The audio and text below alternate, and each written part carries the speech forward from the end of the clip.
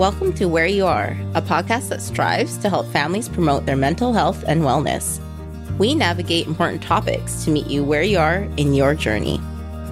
This podcast is brought to you by BC Children's Kelty Mental Health Resource Center, a provincial hub for information and resources on mental health and substance use for children, youth, and families. I'm Shar Black, and my wonderful co-host Michelle Horn will be speaking with Mary McCracken, a mother of three, and Dr. Ashley Miller. Mary's a mom of three, and her family over the years have experienced a lot of mental health challenges firsthand. As a parent, she shares her knowledge in what has helped her own family. Professionally, Mary spent the last 9 years before recently retiring with Family Smart. As part of her role, she provided peer support, assisted with mental health system navigation, and connected BC families with mental health and substance use resources. Dr. Ashley Miller is a child psychiatrist and family therapist at BC Children's Hospital. As part of her work, Dr. Miller runs support groups for teens with depression and caregiver groups for families. She's also a passionate advocate for family and caregiver involvement in the mental health treatment of children and youth. Here's that conversation. So Mary and Dr. Miller, thanks so much for being on our podcast today. Before we get going with the questions, we've been starting off each of our podcasts with a short mindfulness moment just to calm our minds and get ourselves settled in. Would you both be okay with that? Sounds good. Great. Okay, so I have one here. We just have this mindfulness card pack that we use in the office to take breaks during the day or to start off our meetings. So I've just chosen one to start us off, and it's called Gratitude Mantra. For this one, what we're going to be doing is we're going to bring something to mind that you're grateful for. Silently repeat this while holding the image in your mind.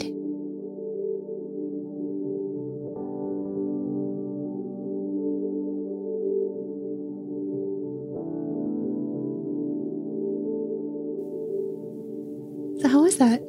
Good. It's relaxing. Yeah, and that's something to our listeners that you can try at home if you just wanted to take a moment out of your day to kind of reset and calm your minds. Okay, so today we're talking about parenting and how to support your child or youth and promote their mental health. So Dr. Miller, we're going to start with a question for you. To start things off, can you just speak generally about the role that parenting plays in a child or youth's mental health? Sure. So I think it's really important to start any discussion about parenting and mental health by saying that parents don't cause mental health problems in children. As soon as you see the title, even of this podcast, some parents may feel like, what is this going to be about? And what am I doing wrong? And that's really a common thought. And it's not at all what we're going to be saying today. Parents play the biggest role in supporting their children recovering from whatever type of mental health issue they're having. So that's what we really want to focus on today, is what can parents do to help their children recover. And so, Mary, Dr. Miller talked a bit about this kind of misconception that parenting can play a role in the development of mental health challenges or can cause mental health challenges. Did you experience any of that as a mother of three? Parenting can be the most rewarding thing, but also the most nerve-wracking because you love these kids, but you're not an expert. And when they don't do well, you do take the blame. Like you think, what is it that could I have done something different? Could I remember when my daughter was wound up in Children's Hospital here in the eating disorder unit. And I didn't want to tell anybody because I felt that they would be looking at me that, how can you not have her be eating? Like, what is wrong with that? Yeah, I think like Mary was saying, it is a very common way to feel these days. I think there's a lot of pressure on parents, this idea that there's just one right way to do things. And if you're not doing it that way, it must be wrong. When parents fear judgment that, if your child has a medical illness, chances are you're not worrying that you caused it, although sometimes parents do. And when it's a mental health challenge, especially because it's often invisible to other people and people can be quite judgmental and critical. So parents will tend to feel blamed by others and may blame themselves too, because it's hard to know the cause. And the truth is that the cause of mental health problems is complicated. There's many factors. But when we don't know something, the mind tends to look for one simple cause. And of course, the closest thing is the easiest thing, which is, it must be mom or must be dad. must be grandma. And I think, unfortunately, in mental health, there was a bit of a history of sometimes looking and blaming parents in the past, the distant past. So I think there's a lot of reasons why that kind of thought is out there. And I think we're really hoping to both dispel those myths, but also look at the tremendous resource that parents are in helping their children. And what are some things that parents can do to not feel that self-blame or that guilt?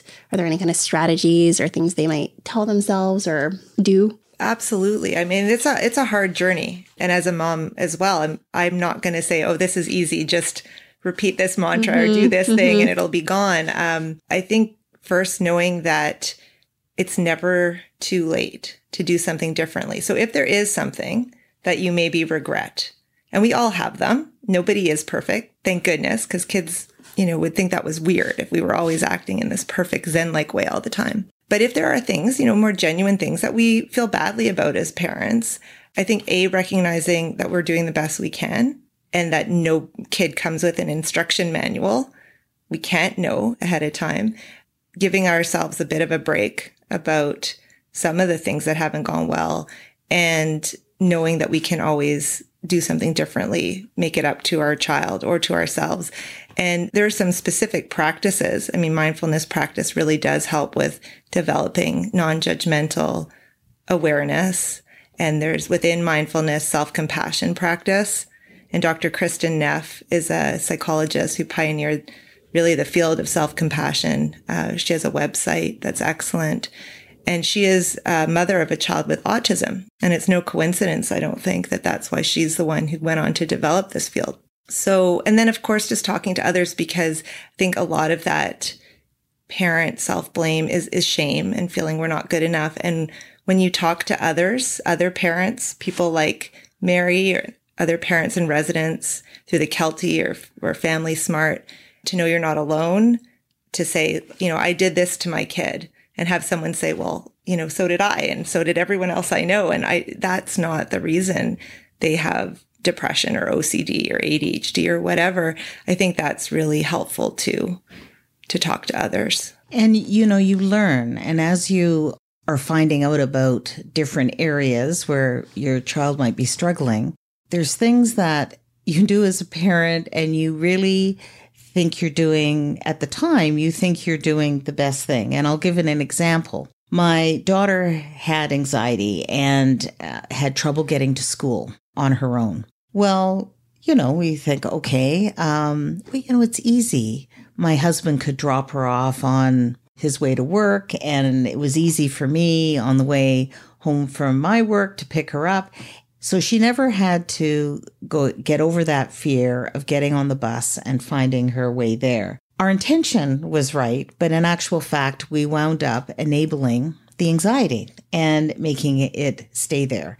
And as I sit here as a parent in residence, parent peer support, I'm thinking, I'm not perfect. I made those mistakes. I get it. You're trying the best you can, but in actual fact, you're making it worse. So, And just to add to that, I think everything parents do is really out of positive intention, right? We want to protect our children from harm. We want them to be successful and do well in the world. We want to keep them close and keep the relationship healthy. And probably 99% of the time, if there's something we're doing and it's not going well, it's not because of the wrong intention. It's because this mental health problem has sort of taken the rug out from under our feet. And what would have been totally effective as a parenting strategy for another child, for our child at another time or without the mental health problem, just doesn't work anymore. So that's really, I think, what this conversation is about, is how do you find some new balance when your child is struggling and sort of have the courage to try new things without falling into the trap of saying, oh, well, if only I had done this sooner, or this must all be my fault, because then you get paralyzed.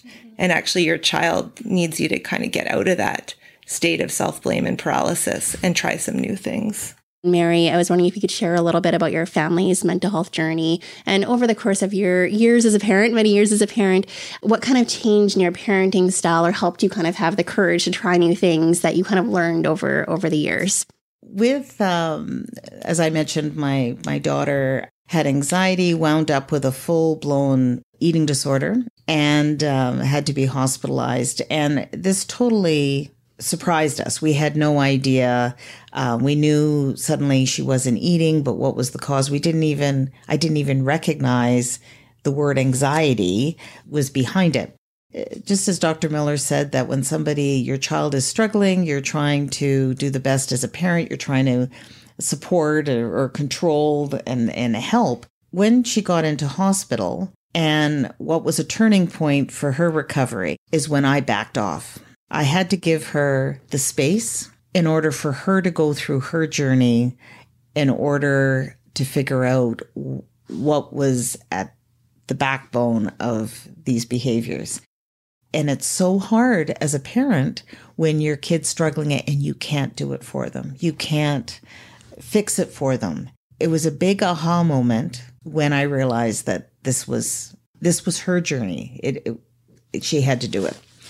So that was sort of a start. And then when, she was a young adult a teen at that point, when there is irrational thoughts or concerns or worries that your child is exhibiting, if you can validate their feelings, you may not agree with what they're saying, but if you validate their feelings, then it opens communication and you can move forward. And I would say just the idea that you are walking beside them and that no matter what, you're there for them. Dr. Miller, do you have any thoughts on that? I know that you do a lot of family therapy with the families that you work with here at BC Children's Hospital. Can you speak to validating feelings or some other kind of key parenting strategies that are a part of family therapy that you found have been really beneficial to the families that you work with? Yeah, and I think actually Mary touched on all the important points. So every family is different in terms of how close and how distant they are, how involved parents are, or how not involved they are. And so the same advice can't apply to every family. That's the first thing, is really to take stock of where you're at. So if it feels like everybody in the family is doing stuff together all the time and can almost complete each other's sentences, and family dinners are together and we're always going out and doing things together, and when a child has a problem, mom or dad or other caregiver is jumping in to fix it all the time, then it may actually be, how do we keep connection but also have our own space? Might be something that's really important to look at. If it's a family where actually, everybody's working late or nobody is ever together, children have to sort of take care of themselves quite a bit, that family may need to look at spending more time together, connecting together, parent and child time, even with a teenager, even if it's just watching a show together, giving them a lift somewhere. So connection is really important, but connection with personal, freedom as well. That's one, beginning stage. And it's hard to do anything else without connection. So that's really the first step, is how are we doing? Are we able to just spend some time together, ideally without screens in front of us? It doesn't have to be tons, right? Even a few minutes a day, but of solid connecting time. Driving kids places, it's magic. Yeah. Well, that came up in our first podcast too, when we were talking about resilience and connection being key to fostering resilience as well. That's what the parents said. That's a great place to have these conversations in the car, because you're both in there together on a long car ride. Yeah. It's a great opportunity. Or going for a walk, or shooting hoops, or just where it's less intense, right? Yes. That's what the kids prefer. And it's great for adults too. And then you're looking at, like Mary was saying, this idea of validating feelings. And some parents are doing lots of this, So again, if you're in the type of family where everyone's always acknowledging each other's feelings, that's continue by all means.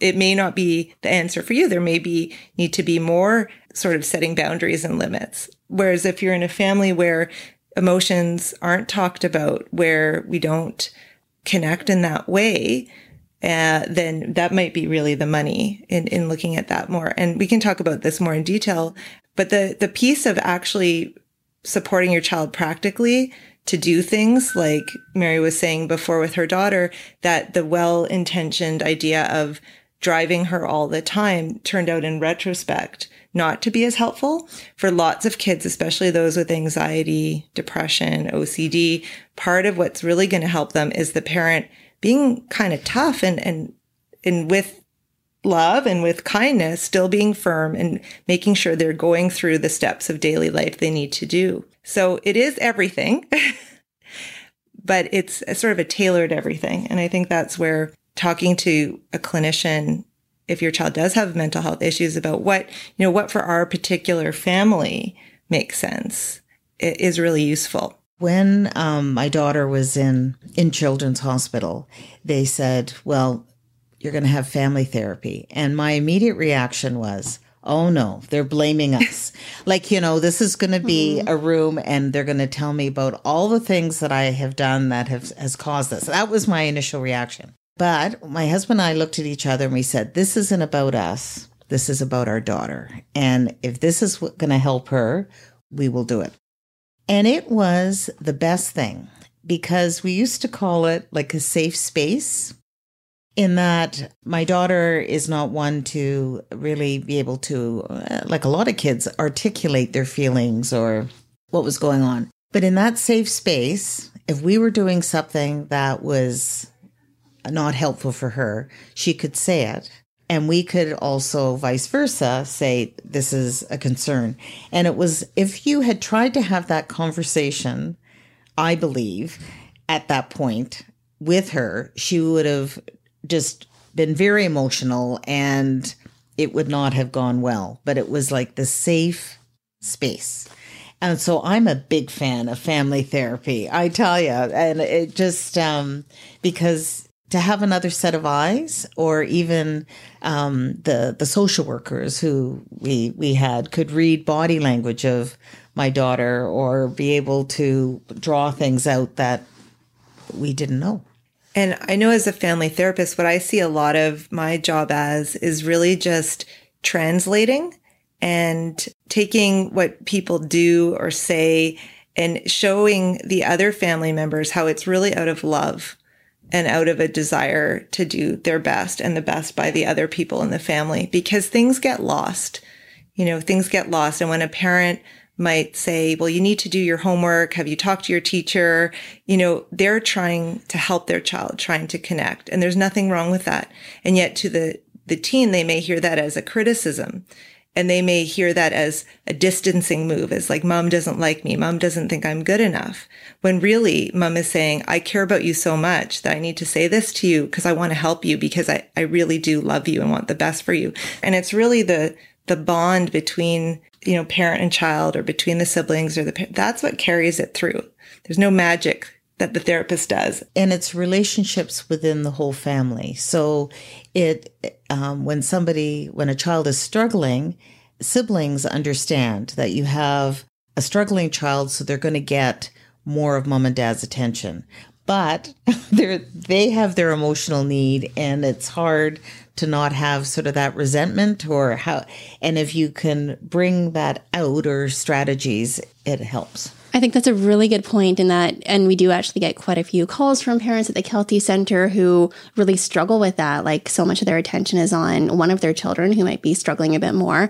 And then they have this additional guilt about not spending time with the siblings or thinking about their other children's needs. I wonder, Dr. Miller, if you have any kind of advice or strategies for parents who really struggle with that. Yeah. Well, it's like anything else in life, that there's always challenges and things aren't always fair. And the greatest gift a parent can give their child in that situation is an acknowledgement of the reality of the siblings' feelings. I think often, again, because if a parent is feeling really guilty and so they don't want to talk about it because they don't want to make it worse, again, out of a desire to protect. But really, the kid who's not getting the attention knows they're not. And so to have a conversation about it and to, express that you understand why they'd feel that way, because it is true that you're going to doctor's appointments more often with the other kid. And it is true that you're not necessarily able to be at their school events, and yet they are just as important to you. And if there is any possibility of spending actual physical time with the other sibling, that's great, but if there's not, then who else in their life can come on board so that parent doesn't feel so alone, So I think when you acknowledge it, you can find creative solutions. And you got to help the kid who's struggling, right? That's just reality. I want to go back a little bit to the validating feelings piece, emotional support, because I think that's something that language is a bit maybe unfamiliar to some parents. And I think it can also be a little bit tricky for parents who struggle with their child having feelings or thoughts or ideas that they just don't agree with, right? They're like, I don't think that's true. I don't think that's right. But they understand the importance of validating those feelings. So I'm wondering if either of you wanted to kind of talk a little bit more about what that actually looks like, perhaps with a few examples. So, just a kind of regular everyday example would be if your child comes home and says, I hate math. And, they've gotten one lower mark or something, but generally they like math. Generally they get good marks. Of course, your first reaction is to say, no, you don't. You like math. You're good at math, right? That every parent in the world is like going to say that. And that doesn't matter, right? In everyday life, not a big deal. If you were to validate the feeling instead, you might say something like, man, you are so upset today because you got this low mark and you just hate math right now. And you would just express what your child is saying. You'd put yourself in their shoes and just be on their team and say what they're kind of saying. And then probably they'd say, well, no, I just had a bad day. I actually like math, right? Because that's the beauty of when you jump on someone's side and you're on their team, is then they don't have to fight you and they just actually become more logical. It helps their brain settle. So that's an everyday example. But when your child is really struggling with a mental health problem and their emotions are all over the place, that's where validation can get you out of some really tricky spots. Now, you're not validating their feelings to make them calm down, right? Because as soon as you're doing it from that lens, you're tense, you're like, it's not working. It's really just about being with them, which is a concept. It's really about being compassionate, just being with, not expecting them to change, accepting. But the way that would look is, so if instead of saying, I hate math, your child who has an eating disorder, maybe who has anorexia, says, I'm so fat. Now, this is a hard one, right? Because no parent on earth wants to say to their daughter who weighs 70 pounds and says she's fat, I see why you feel that way. It must feel awful. That's a hard thing to say. And I'm not saying people at home should, try that today. That would take some practice. But the problem is when you feel fat and you're anorexic, you feel so alone because nobody else really gets that. Or when you feel depressed and that you just can't face the day, what's worse than feeling depressed and hopeless is feeling alone in that nobody can understand. When you have to wash your hands 50 times because you're worried about having germs, what's worse than that is feeling like nobody could possibly understand. So the first thing in validating feelings is developing some understanding of what's actually going on for the child, really trying to put yourself in their shoes and then putting it into words. So the child with OCD who's really struggling, who's feeling like they have germs on their hands and says, I can't eat right now. I can't eat right now. I have to wash my hands again. A validation might be like, of course you don't feel like you can eat because you feel like your hands are contaminated and this is going to be really dangerous. So that's the validating part. And then you would want to also add, after that, you can add some reality, some reassurance. And I know that's the OCD talking right now. It's really bossing you around. It's so hard to fight this. And let's figure out how to do this together. It doesn't have to be validating a feeling. You can validate their experience, based on your relationship with them. You can say well, yeah, for sure. I get why you don't want to talk to me because we've been fighting every time this comes up. So I don't blame you for slamming the door and going to your room. I've really been annoying you today. That's a validation. It doesn't have to be you're angry. Mm-hmm. Mm-hmm. It doesn't have to be a lot of words. It's really your presence of just wanting to understand your child and seeing them as fundamentally good, as doing the best they can under difficult circumstances. Right. No, that's good. Yeah. That's a good one. And Mary, do you have any examples that come to mind for you as you were listening to Dr. Miller talk about that piece? Well, the example I'm thinking with my daughter, and I took a workshop, and I know Dr. Miller is quite an expert in this with emotion family focused therapy. I took a workshop on it. And one of it is to apologize. And again, when they talk about a parent apologizing, is that you're taking the blame and, the vicious circle. But it's not. It's a way of opening up a path for conversation. So during the workshop, we had written a letter to our child. And I remember having a conversation with her. I sort of read my note and put it away and then went to her and I said, I'm really sorry that you are feeling whatever she was experiencing at the time. And instead of getting my head bitten off, which I was sort of expecting, it opened it up. And she actually said, well, yeah, and then talked. And I thought, this is magic. But it's hard work to get the language or be at a point, at least I've found it. It's not second nature. Mm-hmm. Yeah. And I think on the topic of sort of apologizing, it's again, not saying, oh, I'm a bad person. I'm a bad parent. I did something wrong. That is totally not the spirit of it. It's that kids with mental health problems often blame themselves. And in fact, if they're angry at you and accusing you of all kinds of things, chances are the more they're blaming themselves and they just don't know how to deal with that, right? So a kid and when you have a mental health problem as a kid, your family is struggling to get you to appointments, that your siblings getting less attention, that they see their parents stressed or fighting, and they blame themselves. So the idea of this is where you can help share some of the responsibility. So for example, I saw a kid a little while back who was having a lot of anger problems, not going to school. And we just talked about how, in fact, in the family, everybody had been kind of stressed. And the more the child was aggressive, the more the adults in the home got reactive, understandably, and might yell back. And then, it just was a vicious cycle. But when the parents were able to start using some of the validation and to say, actually, you know what, you're a kid and we know that we lost our cool.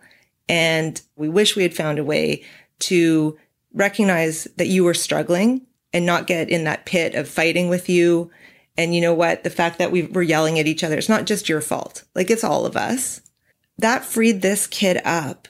And he was a different person the next time I saw him. He was cooperative. He was in a better mood. If the whole family, or at least a parent, can help take some of that responsibility and reassure a kid, you're not, this is not about you. This is about all of us figuring this out together.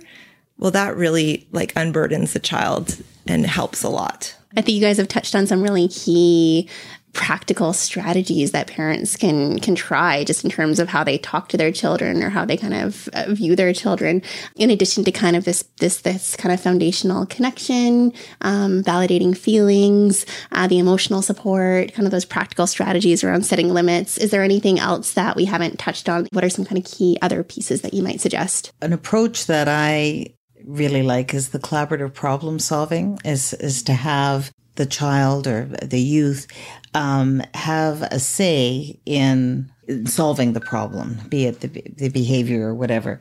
And so then they have ownership in it. And, I think that's important, is that you're working together.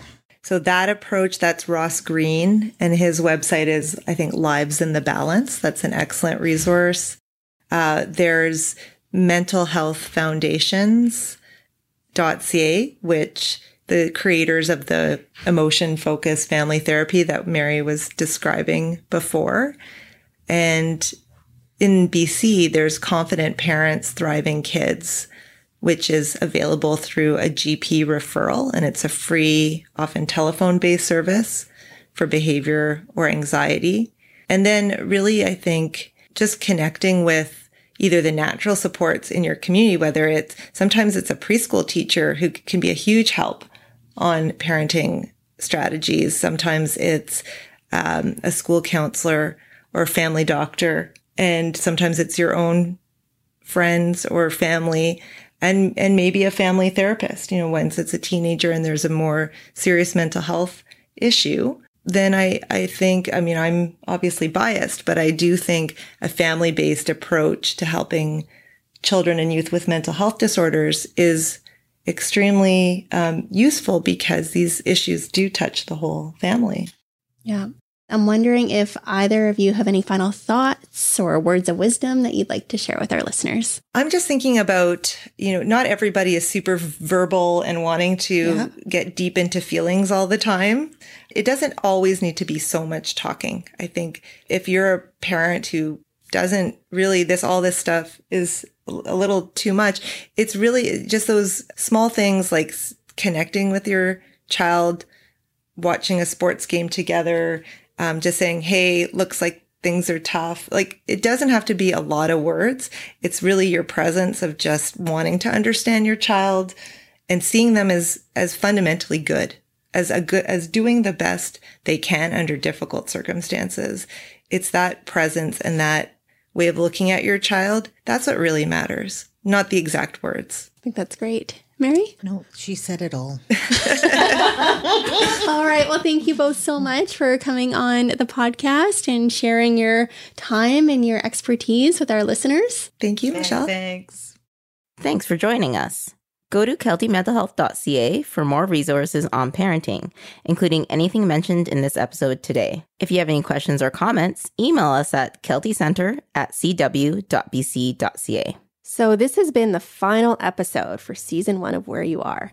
It's been a really great season. We've explored a number of mental health and wellness topics, including resiliency, medications, anxiety, and more. So Shar, having been through this journey with me, what were some of the highlights or some of the topics that resonated with you through this season?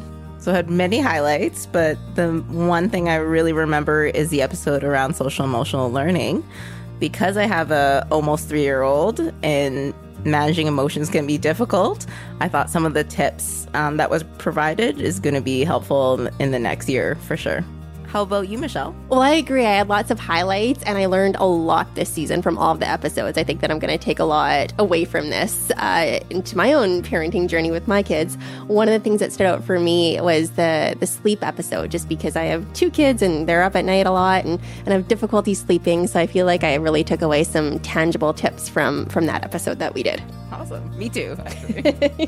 Great. So if you've missed any of our episodes or if you would like to share them with friends or family, you can find them at keltymentalhealth.ca/podcast. Thank you for listening. We'll be taking a short break, but we'll be back with another season. In our next season, we hope you'll join us to explore even more mental health and substance use topics for parents and caregivers to promote your family's wellness from where you are to where you want to be.